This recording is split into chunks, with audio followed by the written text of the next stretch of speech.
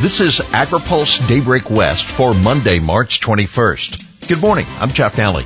Here's today's headlines. Responses to 5% SWP allocation. Water bond revived. Ag Deputy Secretary and committee chairs headline AgriPulse Summit. SWP water drops to 5%, a call to get serious about infrastructure. The Department of Water Resources officially reduced state water project allocations to 5% of the contracted amount on Friday. Updates like this in recent years have become a standard routine, with water interests responding with calls for further conservation and infrastructure investment. Jennifer Pierre, General Manager of the State Water Contractors, pushed the state to get serious about updating infrastructure to account for the changing hydrology. This year is on track to be the most difficult for Central Valley agriculture since the water projects were built, said Pierre in a statement. Our community's food supply and environment cannot be sustained without these investments and action. Adele Hagakhalil, General Manager of the Metropolitan Water District of Southern California, said the district had been getting the lowest deliveries in history and only a fraction of the water it once received. So far, the level of conservation we're seeing from the public is not matching the severity of these conditions, she said. Meanwhile, global water conflicts have been getting worse, according to a new report from the Pacific Institute. The most recent account involves the Russian invasion of Ukraine with attacks on civilian water systems. Severe droughts have been creating hostile situations in Iran and India as well, while pastoralists and farmers in sub-Saharan Africa have been fighting over scarce resources, and cyber attacks have posed an increasing threat to water systems. Lawmaker revives water bond initiative for November ballot. Republican Assemblymember Devon Mathis of Visalia has introduced a measure that would revive an ambitious water bond proposal for the November ballot. A group known as More Water Now pulled their petition in February after failing to gather enough funding and signatures to progress. Mirroring that proposal, Mathis legislation would set aside 2% of the state's general taxpayer revenues for water infrastructure investment doled out through the Water Commission. Keep in mind, it would require legislative approval for an amendment to the state constitution before going to voters. A tall order in the Capitol, especially for a GOP measure. Committee leaders, Bronow, keynote AgriPulse Summit.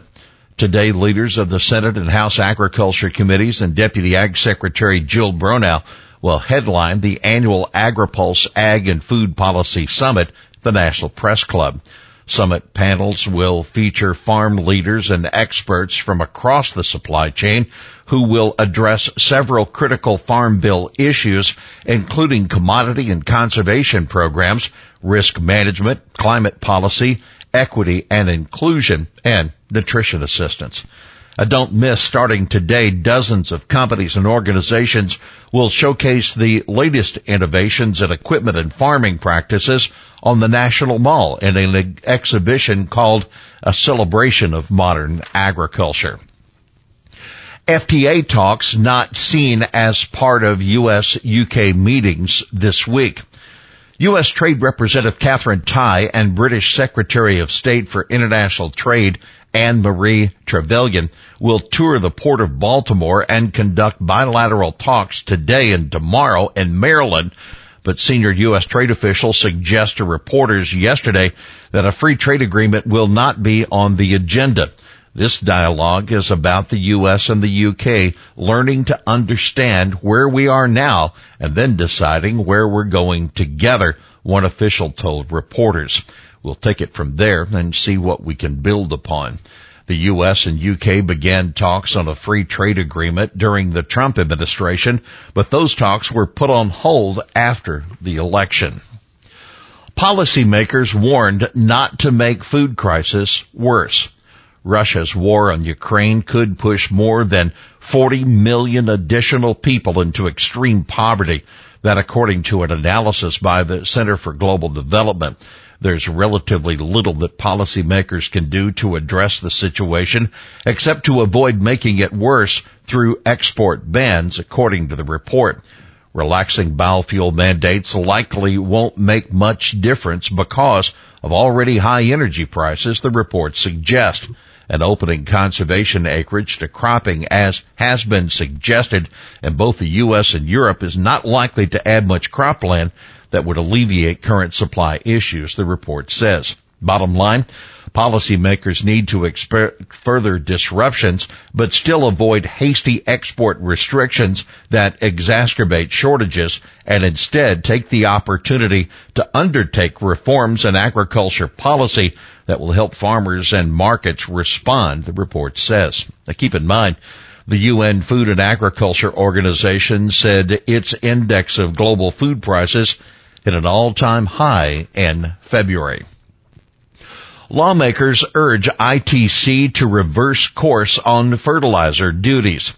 Dozens of House lawmakers are urging the Biden administration's International Trade Commission and Commerce Department to rethink decisions to allow duties on imported fertilizer from Morocco and stop the process to hit exporters from Trinidad and Tobago. Eliminating these duties on fertilizer imports provides the most immediate opportunity for a near-term partial remedy to the high cost of fertilizer facing U.S. farmers before the end of 2022 planting season. The lawmakers wrote in a letter to Jason Kearns, the chair of the U.S. International Trade Commission. Currently, at a time of tight global supply and demand for corn, soybeans, wheat, and other commodities, planting decisions are increasingly being made not on market fundamentals, but rather on the cost of production driven by the price and supply of fertilizer. The ITC and Commerce Department ruled last year to slap steep duties on phosphate from Morocco and Russia. The U.S. is collecting cash deposits on imports of urea ammonium nitrate solutions from Russia and Trinidad and Tobago in preparation for final duty rulings. Don't miss this. Iowa Cindy Axne, the lead House Democrat of the letter, discusses ITC outreach and a host of other farm policy issues in this week's open mic interview on agripulse.com. Ocean carrier Omicron shuts down Chinese factory cities. The pandemic is once again threatening to hit Chinese supply chains hard, and Maersk, a major ocean carrier company, is watching closely after at least 5 large factory cities have completely shut down in the wake of the Omicron illness. While some cities may be locked down, China's essential terminals and main ports are operating business as usual, including vessel operation, yard handling, and gate in and out, Maersk says.